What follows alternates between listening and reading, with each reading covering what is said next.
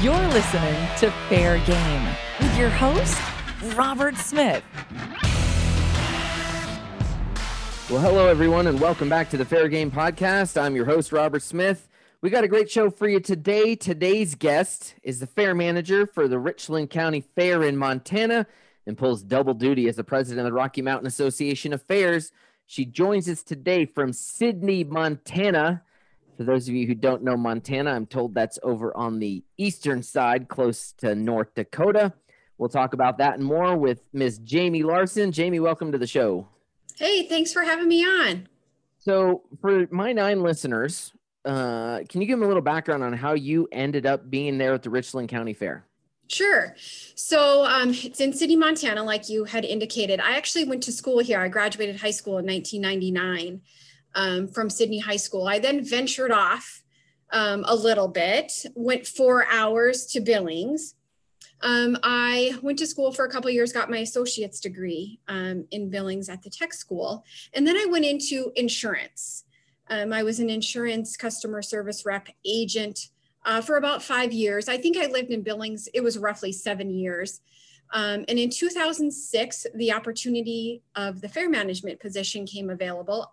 Don't ask me how fair management and insurance are related, very different in many ways. However, I thought, hey, this is great. I want to move back to my small hometown. I had a daughter at that time. She was 3. So her and I packed up from Billings, moved back to Sidney in 2006. I became the fair manager at that time. And I'll be 40 next month. So I was 25. Welcome to the club. Yeah, crazy, right?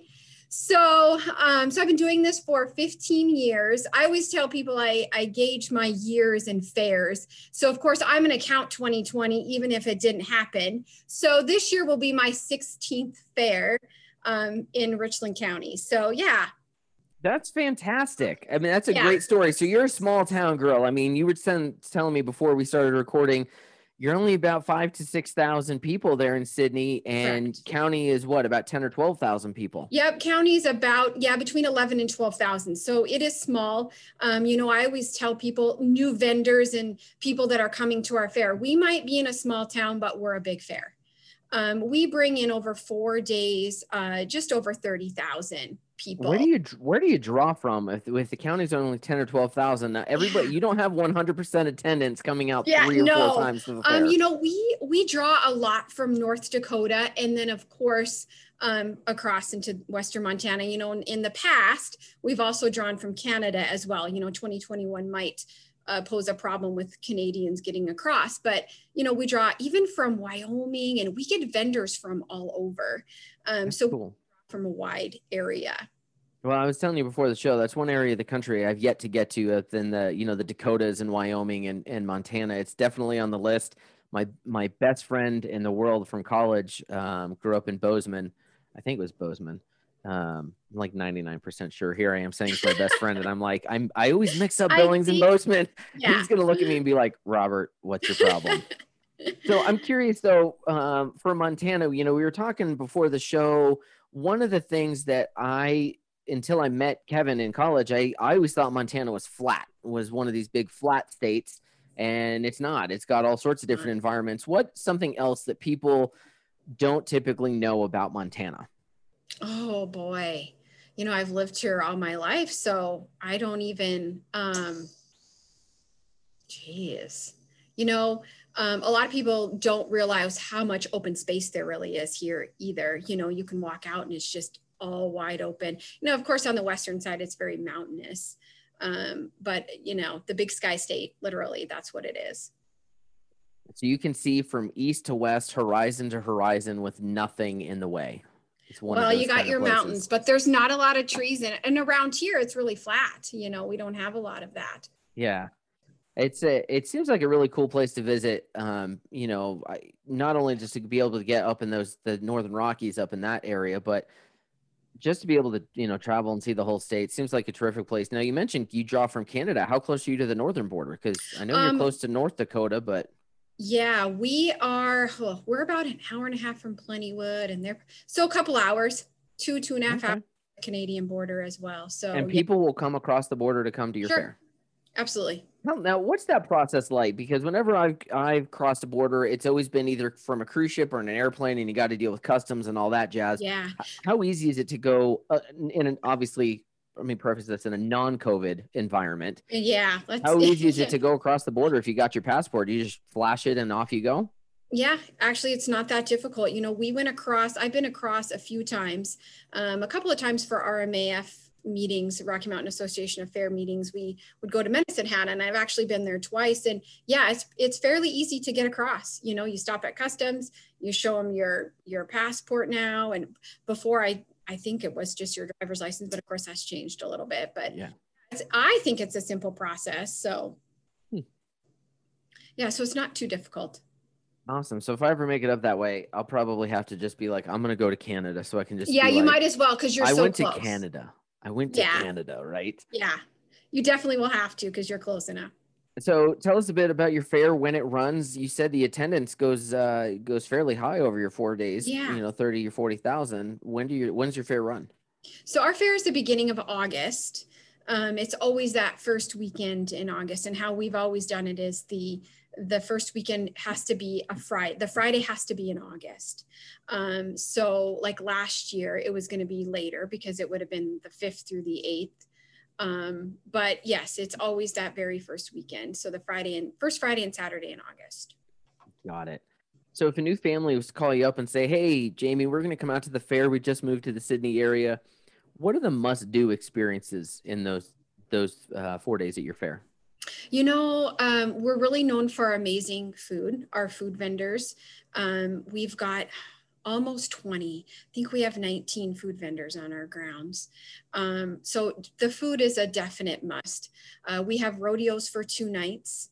Our Thursday and Friday night rodeos are huge. Friday's the biggest night for rodeo. We do a Tough Enough to Wear Pink event on Friday and give back to our local cancer coalition. Saturday night of our fair, of course, we have big name entertainment.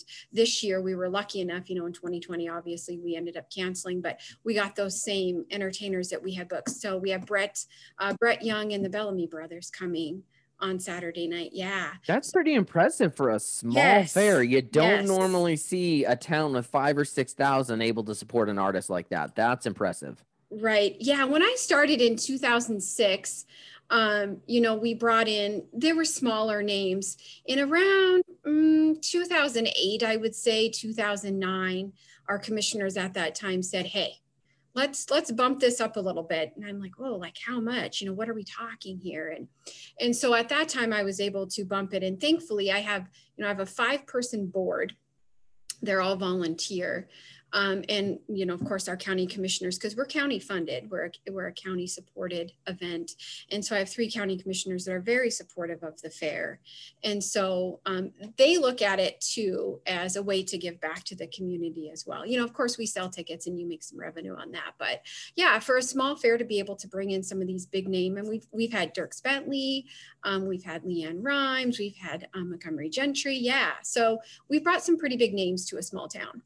That's fantastic.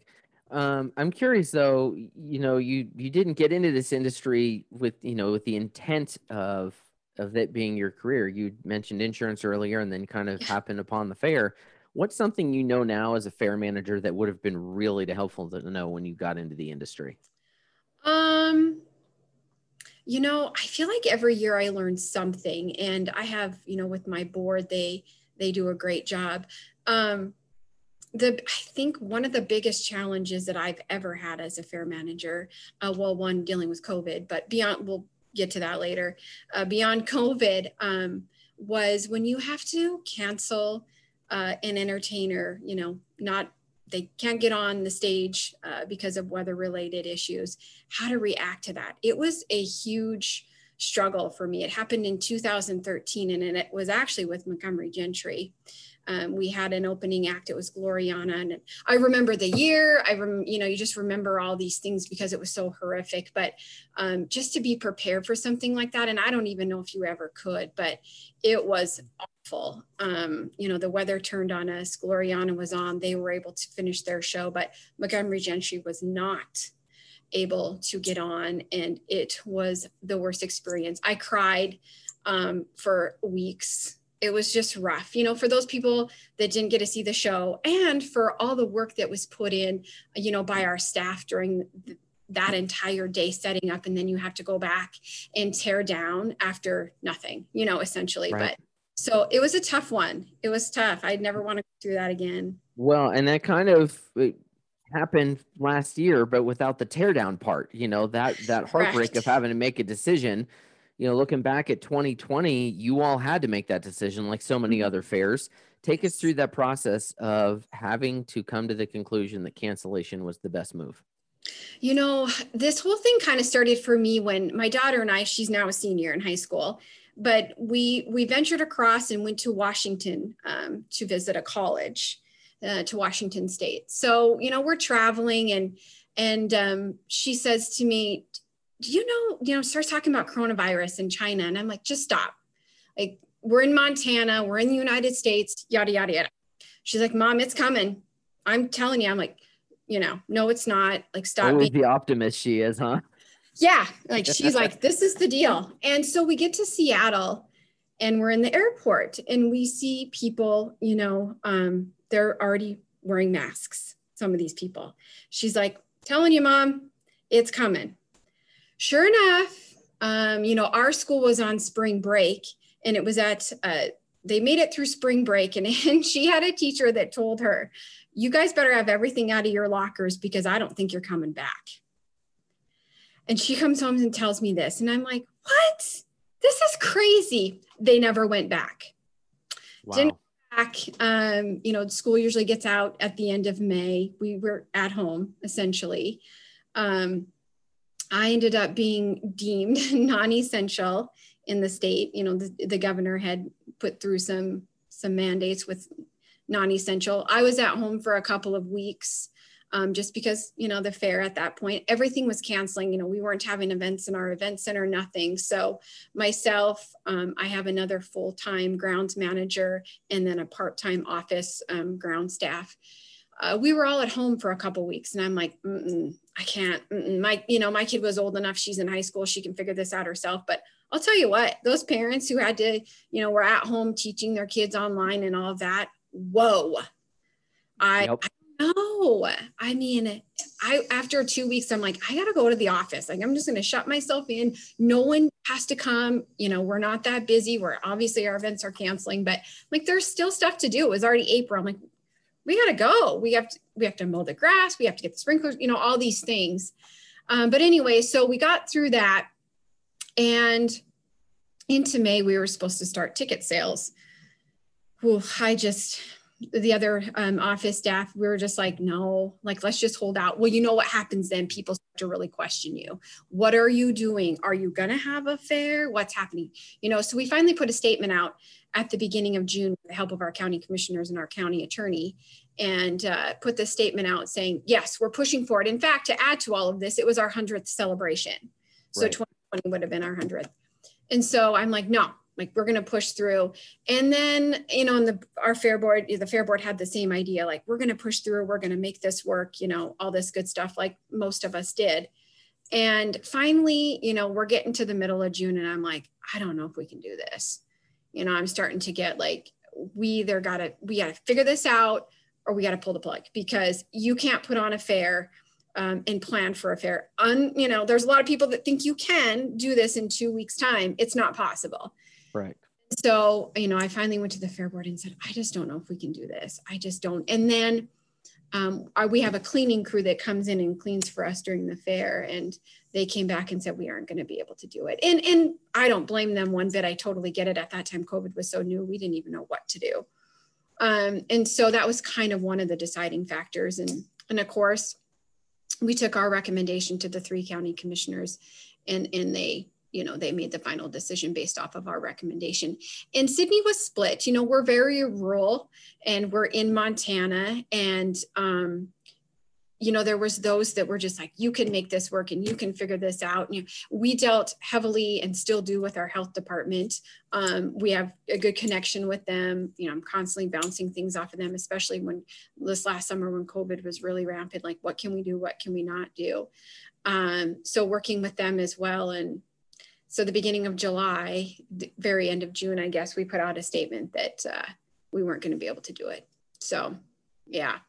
What's the feeling like for you and those volunteer board members when the decision and the commission, when decision's made and it's done? All the hard work that you're doing to plan it, and it's now over. It's now How are you over. feeling?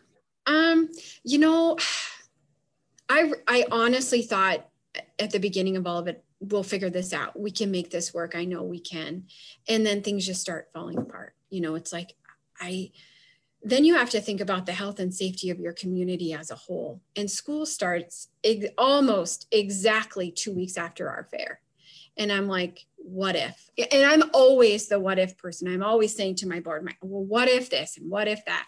And in this case, I just was like, I don't think we can do this and do it properly and safely, and then have what happens if school doesn't? And I have a senior in high school. I'm like, I want her to go to school. Yes.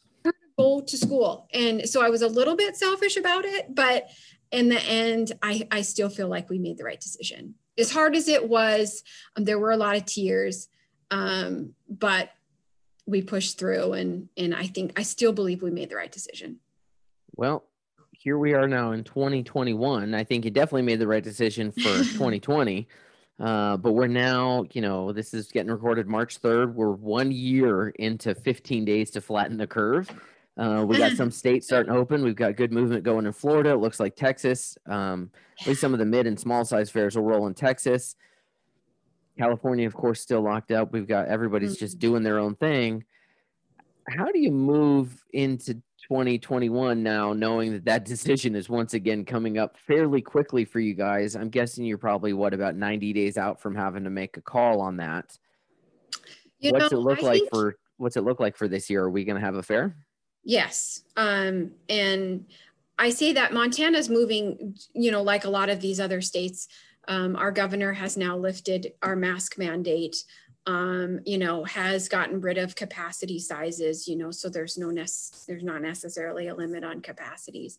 And so I feel like we are pushing forward. I just hope that we don't get to May or June and there's a huge outbreak and then we're back to square one, but if we had to sit and base our entire life off of that, I don't think I would get any sleep. If I worried enough last year, and finally when we, and it was it was like a weight was lifted, but still a heartbreaking thing at the same time. Yep. But I feel like we'll push through this year and make the best of what we have. I agree. And I think a lot of the states are going to get that in. We'll see what happens with California. They're one of the big ones that we're watching that they're just being crippled. But I think the important thing for your decision last year is that a decision was made. Everyone I've spoken with on the show, either on air or off the air, has alluded to the fact that unknown is what is just so damaging. And not only for us in the industry, but I mean, you think about it for the kids. Last year, our kids were, my wife's an assistant principal, and our son, he was third grade then, he's fourth grade now. I want to say it was like a week before spring break when they pulled the plug. They said, so we're going to pull the plug, stay home, take a 3-week spring break, or 2-week spring, whatever it was. And give us some time to kind of figure out where we're going. And then it was this, well, we're going to kind of extend spring break. And then it's, well, if you're in a high needs family and you need to get a hold of a Chromebook, here you can come check one out, and we're going to do some online learning. And it was this very back and forth. And what I remember Sarah was just beside herself, because she's like, are we coming back? Are we not? What are we doing? And I said, here's what needs to happen. The board needs to give right now, today, call an emergency meeting, thumbs up or thumbs down, because at least then the teachers have an answer. And now we're dealing with the same thing, because we had this very back at the end of November, coming into December, our governor had created this very complex gating criteria, county by county, different colors for each county. Before you could open schools, you had to be in green for 2 weeks, or all this. And then, we get a new president, and she's like, oh, you can open schools February 8th. Yeah. And it was like, yeah, okay. Yeah, something. Yeah. Listen, I've got friends on both sides of the aisle, and even some of my Democrat friends here in Mexico were like, that's a little suspicious that out of Something's nowhere, going like, on. go ahead Agreed. and open the schools. And of course, our school district, in Albuquerque Public Schools here in Bernalillo County is the largest in the state. They need 30 days just to hire their bus drivers back. You can't just snap your fingers and restart the train, And so now the board's going back and forth with it. They spent weeks going, what are we going to do? Are we going to reopen February 8th? And they said, well, let's do the vote. Let's table this and we'll vote again in 2 weeks. We'll figure it out in 2 weeks. Well, the 2 weeks comes up and they made a motion. One of the board members makes a motion to reopen in a hybrid model effective like March 1st. And somebody seconds the motion. And then they discuss the motion. And the person who made the motion and the person who seconded it voted against it. It made no sense. So it's like, I told Sarah, I said, here we are again. Yep. People just need to know, like, are we in or are we out? And I think making decisions, even if it's not a popular one, make the decision and go. Yeah. Do you feel like that was a big stress for you with last year? Going, are we, aren't we? And then you made the decision and things got better. Yes. Like I said, we sat here in May and we're like, okay, do we go on sale? Do we not go on sale? Do we hold off? And then it goes to the entertainers as well. Are they going to come? Are they not going to come? Are they going to come and bring their whole band? Are they going to come and want to do some acoustic and still get paid the same amount of money? Right. Sure. So we went through all of that in May and we just kept pushing off. And then June came and it was like, hey, we're going to release this statement. And then finally I was just like, we got to figure this out and we got to do it now. Like people, like you said, people have to know. We needed to know, the commissioners needed to know. And, for the most part, the community was supportive. They understood. You're always going to have those people who are naysayers, who are going to, be the negative Nellies, no matter what it is anyways. So, but in the end, I look back and think, as difficult of a decision as it was, I think for our community and our fair, we made the right one. Sure.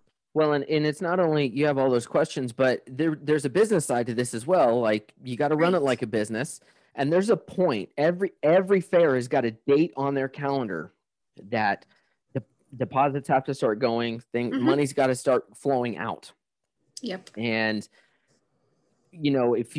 for several fairs that I spoke with, that is what made their decision, because they were looking at, do we have enough information to commit and go past that hard deadline date? And the ones that didn't said, we're going to fold and walk away, because it's not, one of my cancellations was from the Greater Jacksonville Fair down in Florida last November. And when Bill called in September, he said, we can have the fair, but we're modeling at 50 to 60% attendance at best. And he said, we're going to lose hundreds of thousands of dollars. And a lot of fairs are in that spot where they just said, it doesn't make any sense. Especially if you do have public funding, you have to be good stewards of the public dollar. And it is irresponsible to say, we're going to do this. Oh, we lost $600,000 doing it, but we had a fair. That's not going to go well. Yeah. And that is one of the things that, the commissioners had me look into. So if we have to scale all this back and we can only have so many people and so much capacity, and how do we figure out the beer garden, because beer brings in revenue, you can't, that's going to be a loss there. And, you've got, and part of the food vendors were like, yeah, we want to do this, push through. It's a fundraiser. The other ones were like, hey, a lot of our members that are doing this are older and we're not going to have any volunteers to do it. So we're not going to be able to. So it was that too. But yeah, I went through and figured out, if we had to scale back and we had to do this, that, and the other. And again, that was another decision for the commissioners, as well as, the money that would have been financially wasn't going to be the best decision to continue on either for us. Sure. So obviously your intent is to have the fair this year. It looks like we finally got the numbers going the right direction. Yes. We've got vaccine distribution is, right there at the end of between like November and December, the Trump administration got it up to, I think, 1.3 million a day. I think Biden administration's now pushed it to like 1.6 or 1.7, which is fantastic. The more we roll out, the better. You want to have the fair. Your intent is to have the fair, but what is that? There's always that what if. So the question then is, what's that hard deadline for you that you have to have a go, no go? I think ours would be the same as last year. We would need to decide, middle to the end of June if we were really going to push forward and do it. I think the time frame for that would be very similar to last year. So assuming you have the fair, what kind of, you're planning it now, what kind of mitigation strategies are you looking at for opening your event? Well, and I say this all the time to the fair board and the fair staff that it's going to be different. As we were preparing last year, we had a local company that donated a ton, which is awesome, of hand sanitizer. We had the foaming, we had all of it. I mean, it was great. We, of course it's now in storage and we can use it for this year. So that some of that's going to be a little different. I think we're going to have to pick up the same cleaning staff that was, scheduled to do it last year has committed to this year. Now that we know more about COVID and what we can expect and that kind of thing. So I think they're going to end up bringing in more staff for themselves as well, to make sure everything, I just think the cleaning in general, as far as the social distancing and the groupings and the sizes, I'm not sure we're at this point with that. Montana is pretty open at this point. Yes, they still encourage your social distancing and, they still encourage the masks. It's of course not a mandate at this point, but as far as some of that goes, I don't know. We're going to wait and see where we're at as far as how many tickets we can sell. So hopefully when we start in May, we'll have to know by then, are we going to do all of them reserved? So they're all have to sit and there's not a mosh pit at, because we have reserved and we have standing generation. So are we going to have to make them all reserved, or how are we going to do that exactly? And I think it's too early for us to determine that at this point. Sure. We can only hope we can be wide open and do what we've done in the past. Again, I still think it's always going to be different now. The cleaning's going to be different. People are going to, maybe not forever, but for a few years here they're going to be cautious regardless. And then you go back to be responsible for yourself. If you don't feel well, don't go, What a magical concept that is. I know. And we just lost all of that in 2020. I'm like, where did that go? But I feel like now that that's been instilled back into us, hopefully in 2021, people will remember that concept. Like you need to be responsible for yourself. Yep, absolutely. Looking at messaging, I think that's really important. We spoke with John Sykes from the East Texas State Fair, and he had mentioned last year that somewhere in, I forget, April or May, as things started to get going, some local reporter asked them, so are you canceling the fair? And they said, no, we're not canceling the fair. We're, because of course at that point, it's like the end of April, they're late September, the beginning of October. Nobody's thinking they're thinking by July, this is going to be gone. And then they got railed on their Facebook. You are inconsiderate. You're going to kill grandma and grandpa. They just got blasted. And they weren't trying to be like, indignant or anything. They were just trying to give people some hope that, hey, we're going to get through this. We're going to have the fair. Life's going to be normal again. It makes sense to me, but their public didn't respond to it. So then the question to you is, how do you message either through Facebook or commercial ad, whatever you're doing? How do you message to your public that we're moving forward and here's how we're planning a safe event and you can come and you can be safe at our event? Like last year at the beginning of June, when we put out our message on this is what we're still going to continue to push forward. Our community was very supportive. Again, we've started really rolling out vaccines, even in small town USA. They're here, they're pushing through. I think the biggest thing again is be responsible for yourself, but I think we have to put it out there too, that we're amping up our cleaning. We will have hand sanitizer, those kinds of things. Where it became a little hairy too, with when we were talking to the health department about, we have a building that has vendors in it. Well, how do you've got aisles. So how do we make these aisles wider? Do we, that was an issue when we were trying to figure out COVID too. And again, I hate to keep saying that we're small town in Montana, but we really are. And so for us, I feel like people get it and they know, and if they're responsible, and if you don't want to come, just don't come, but I also, flip side, people everywhere, not just in Montana and in small towns, want something to do. Where, we've been cooped up. We've been told for so long, you need to stay 6 feet away, blah, blah, blah. We're ready. We're ready to have these events and have fun and do these things. Our facility has really started being utilized more and more now that things are opening up.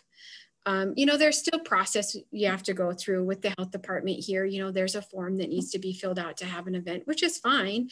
How are you going to set your tables and chairs and those kinds of things up? But events can happen here, and they are happening. And so that's just one step forward that we're taking, getting closer to having these bigger, larger events like the fair. So what size events are you guys able to have, and what types of events are you having on the grounds right now? Right now we are having, we have AAU wrestling practice every night in one of our facilities, which has been a very difficult thing, even across the state of Montana, because a lot of the schools are not allowing outside.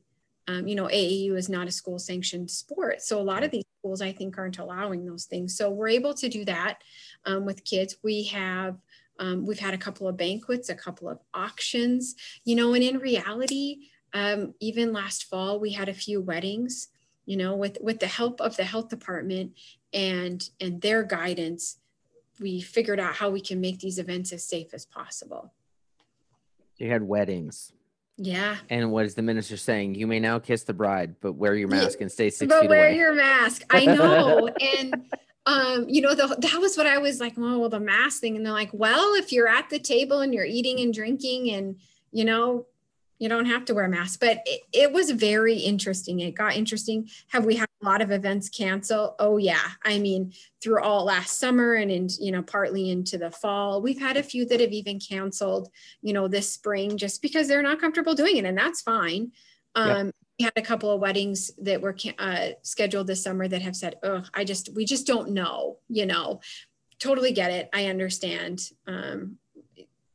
With all this unknown. But you guys are generating some non-fair revenue, so you're able to. We are. Financially, you guys are probably doing better than a lot of other fairs that have been lights out for, since March of last year. Yeah. Yeah. And, I frequently talk to the Billings, Montana Metro Park manager. Him and I are good friends. And, it sounds like they've started opening up some of their venues as well. They're having some sporting events and monster trucks and things like that. They depend a lot on revenue as well. So they've been, starting to do things across the state of Montana. Let's talk for a second about the Rocky Mountain Association of Fairs. Oh, yeah. It's one association I've not managed to get to yet. I kind of blew the opportunity, quite honestly. I'll take the blame on this one. Several years ago, you all were down in Colorado Springs because you move cities every year. You're in a different location. And some of the times, coming out of Albuquerque, you just been at a location. I can't get to it in time coming out of the Arizona fairs or wherever my schedule is. But y'all were in Colorado Springs, which is no more than about, I think it's 4.5 or 5 hours north of us. I could have made it, and I didn't. Yeah. And I kind of regret that. Talk about the association for a minute. What states do you typically cover, and what's going on with your convention? Last year, of course, we did not have our convention, and that was to be in Colorado Springs as well. So in 2020, we were supposed to be there again. In fairness, I would have been in Jacksonville, so that would not have even been possible. It wouldn't have worked anyway. So not your fault. We encompass, so we have Montana, North Dakota, South Dakota, Idaho, Wyoming, Colorado, Utah, Washington, Oregon, Canada. Hopefully I'm not missing any state. But any New Mexico fairs in there? Because we're at the lower end of the Rockies. No? I don't think we have any, but I could. Dan Morning, if you're listening, get on board with Rocky Mountain Association of Fairs. Yes, for sure. And of course we encompass Canada as well. But last year, and of course at that time I was the vice president, but I'll tell you, Nancy Pitts, who is the executive director, and Michael Mesmer, he was the president at that time, did a phenomenal job mitigating through all of that. I mean, we met a few times as the board through Zoom, and it's like, what are we going to do? What are our options? Can we go back to the hotel? And the hotel was really good to work with as well. But, our capacity, we were only going to be able to allow so many people, service members, fairs, all of that, in certain areas of the hotel. And so financially, it was going to be tough. And so in the end, we also decided to cancel. I'm sure most conventions were canceled last year, but the ones that I'm aware of. So we ended up canceling. I think it was October-ish that we said, well, it's just not going to work. But sure. this year we're pushing forward. We'll actually be in Billings, Montana. So it's only 4 hours for me. I don't have to travel so far, and being the president, it kind of works out pretty well. So yeah, we're in Billings. We'll be at a hotel that has been remodeled there. And so we're planning, it's in November. We can only hope that things get better through the entire summer and that we can push through and have our convention. So talk for a second, if you will, about the trade show, because I've always heard that your trade show does not look like everybody else's trade show. It's not a big ballroom with pipe and drape. It looks a little bit different. For those folks outside of the Rocky Mountain Association, tell them what that looks like. So yes, it is not a trade show style at all. You actually, the entertainers actually work out of their hotel rooms. That doesn't, it seems a little bit awkward. It seems a little risque, but no, it's great. They're obviously lined up there in their service member hallways. You go to their rooms, you sit in their chairs, on their bed, whatever it is that they have, and you talk business. And it actually works great. You're able to get that one-on-one time. You can sit down and have a close conversation about what it is that they are. And I feel like it's not such a push and a rush through like a trade show would be. You can take your time, they have snacks and they have you can watch their video, all of these things in the comfort of in a room, and you bring all your people in there, and, they'll have little jam sessions. And so they'll actually do their musical acts and those kinds of things in their hotel room. I know.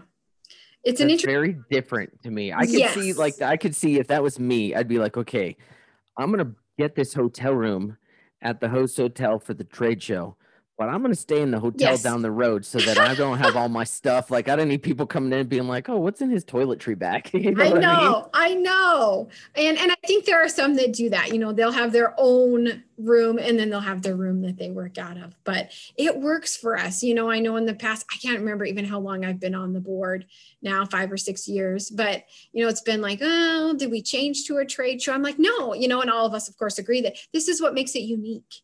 We're able to have that one-on-one time and really know what it is that service member is showing and that they're selling and that we're purchasing. Right. It's very interesting how you guys have it set up. I've always, people have always told me about it, and I've got some people that are like, it's the weirdest thing I've ever done, but it works. And I've got other people that are like, I love it because then once they're in the room with me and they're talking, they're not distracted by 40 other booths and people moving everywhere. Some people say I might get a group of 5 or 6 fair managers.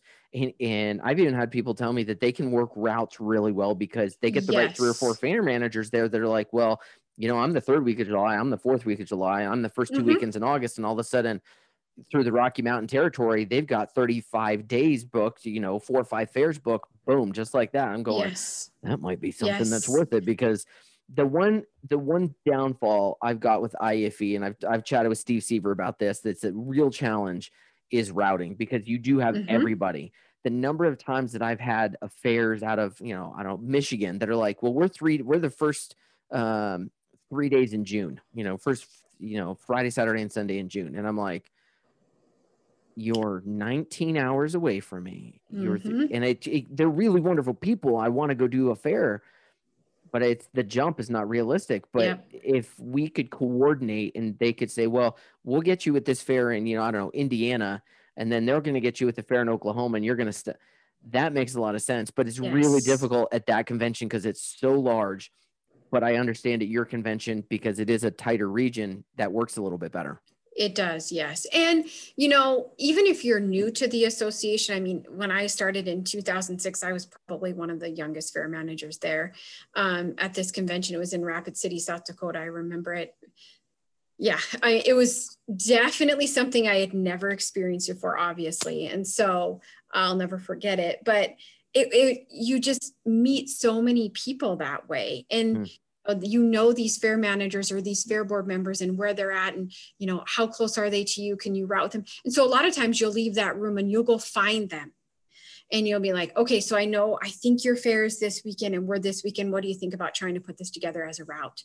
It's a close niche, very, very much so. Well, I may have to, one of these years, if I've got that time open, I may just have to make Make the jump and go try it out and see what happens. Just see what happens. I know when you crack a new egg like that, it can take a couple of years before you really get to know people and build those relationships. But you got to start somewhere. Exactly. Speaking of new things and changes, do you attend IEFE? Do you do that convention? No, typically we just go to the Rocky Mountain. Just Rocky Mountain. Yep. Well, I know they just announced on March 1st, they're going to Indianapolis. Do you think that the fact that they're up a little bit closer for 2022, they'll be in Indianapolis, you think getting a little closer to you guys would open you up to going to that convention? Maybe. I guess I hadn't even heard that. They just sent Steve Seaver just sent the email out on Monday. Okay. That's interesting. Possibly. I mean, there's always a possibility, especially like you said, if it's closer to us. Yeah. Yeah, I'm down with it. I like convention. I like the fact that you guys change every year, although you don't have the trade show format. The one thing I've said over and over again for a long time is that when we were in Las Vegas for so many years, fair managers and entertainment buyers get blinders on because the floor is the same everywhere. They go to A, B, C, and D, and they're out, and they've done what they need to do. But in San Antonio, things changed, and now IFE starting in 22 is going to change every year, at least through 25. Wow. You guys, so I'm down with that. I'm excited for some changes and seeing some new places. Rocky Mountain obviously doesn't have that issue because you guys have been changing. You do different cities all throughout the region. What's the rationale behind that? I think, I know, but we're split into districts. And so I think there's four districts. And so we try to go to the convention in that district. So like this year, it's the Northeast district, which is the district that I belong to. So it's and then you have your Southeast and your Southwest and your Northwest. So that's their rationale behind it, is they try to do it in a different place within different districts every year. Well, and you do have of all the regionals, I think you guys are the largest region. I think you guys are bigger than, you cover more states and more ground than even Western Fairs does. Yeah. So that makes sense that you move it, because at some point, your folks down in Colorado are going to be like, we've had to go to Idaho, I don't know, every year for 70, the fact that they've got, every 4 or 5 years, they've got one that's closer to them and it rotates. That probably makes more sense for the overall organization. Yeah. And I think that's the reason behind it as well, is, you need to move around to accommodate everybody. So it's fair for everybody. Well, I will have to take a look at it, because that's, even if we don't get bookings that first year out, just to go meet new people and start building out new contacts. Exactly. I would say you never know. I've got, I talk to entertainers at like the IFE trade show at the end of the show or in the evenings, or, we talk with them and throughout the year. And it never ceases to amaze me, the people that'll complain and be like, man, I had a 25-minute conversation with folks from, the Kansas State Fair, and they didn't book me.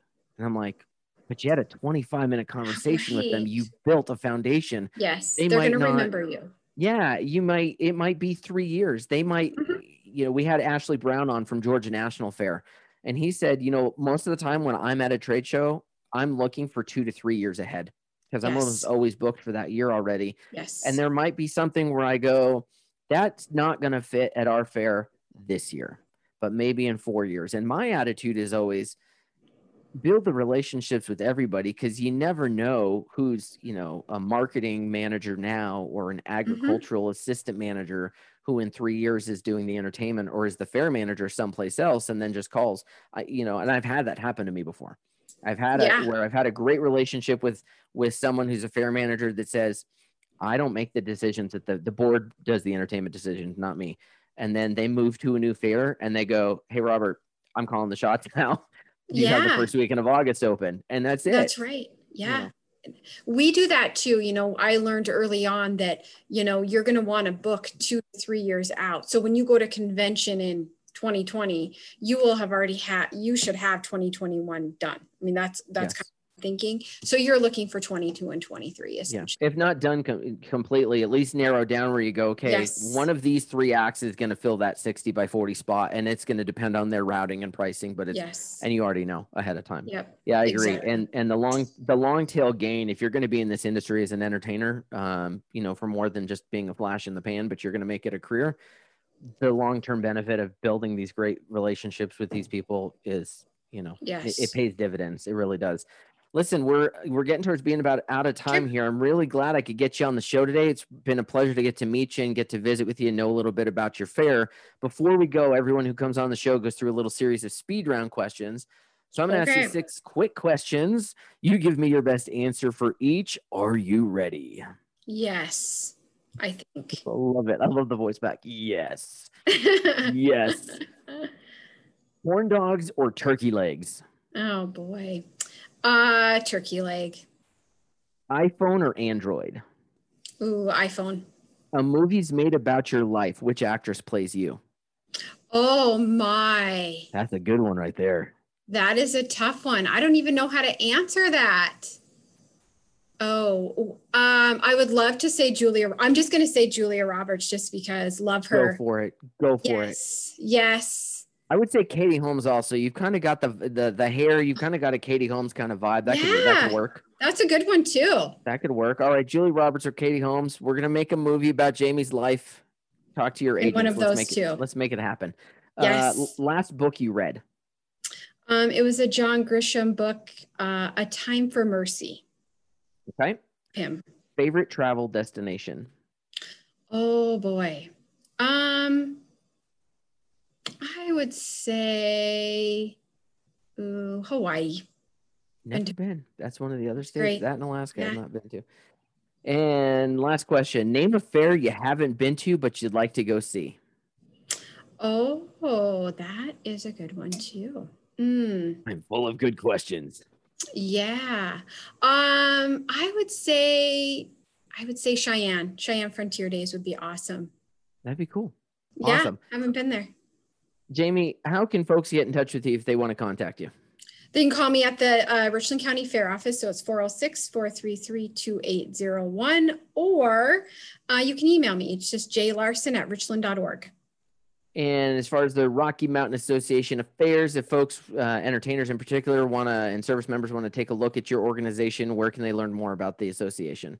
They're going to want to go to the website. So it's rmaf.net, or again, they can reach out to me as well, and I can get them in contact with Nancy Pitts, who's the executive director.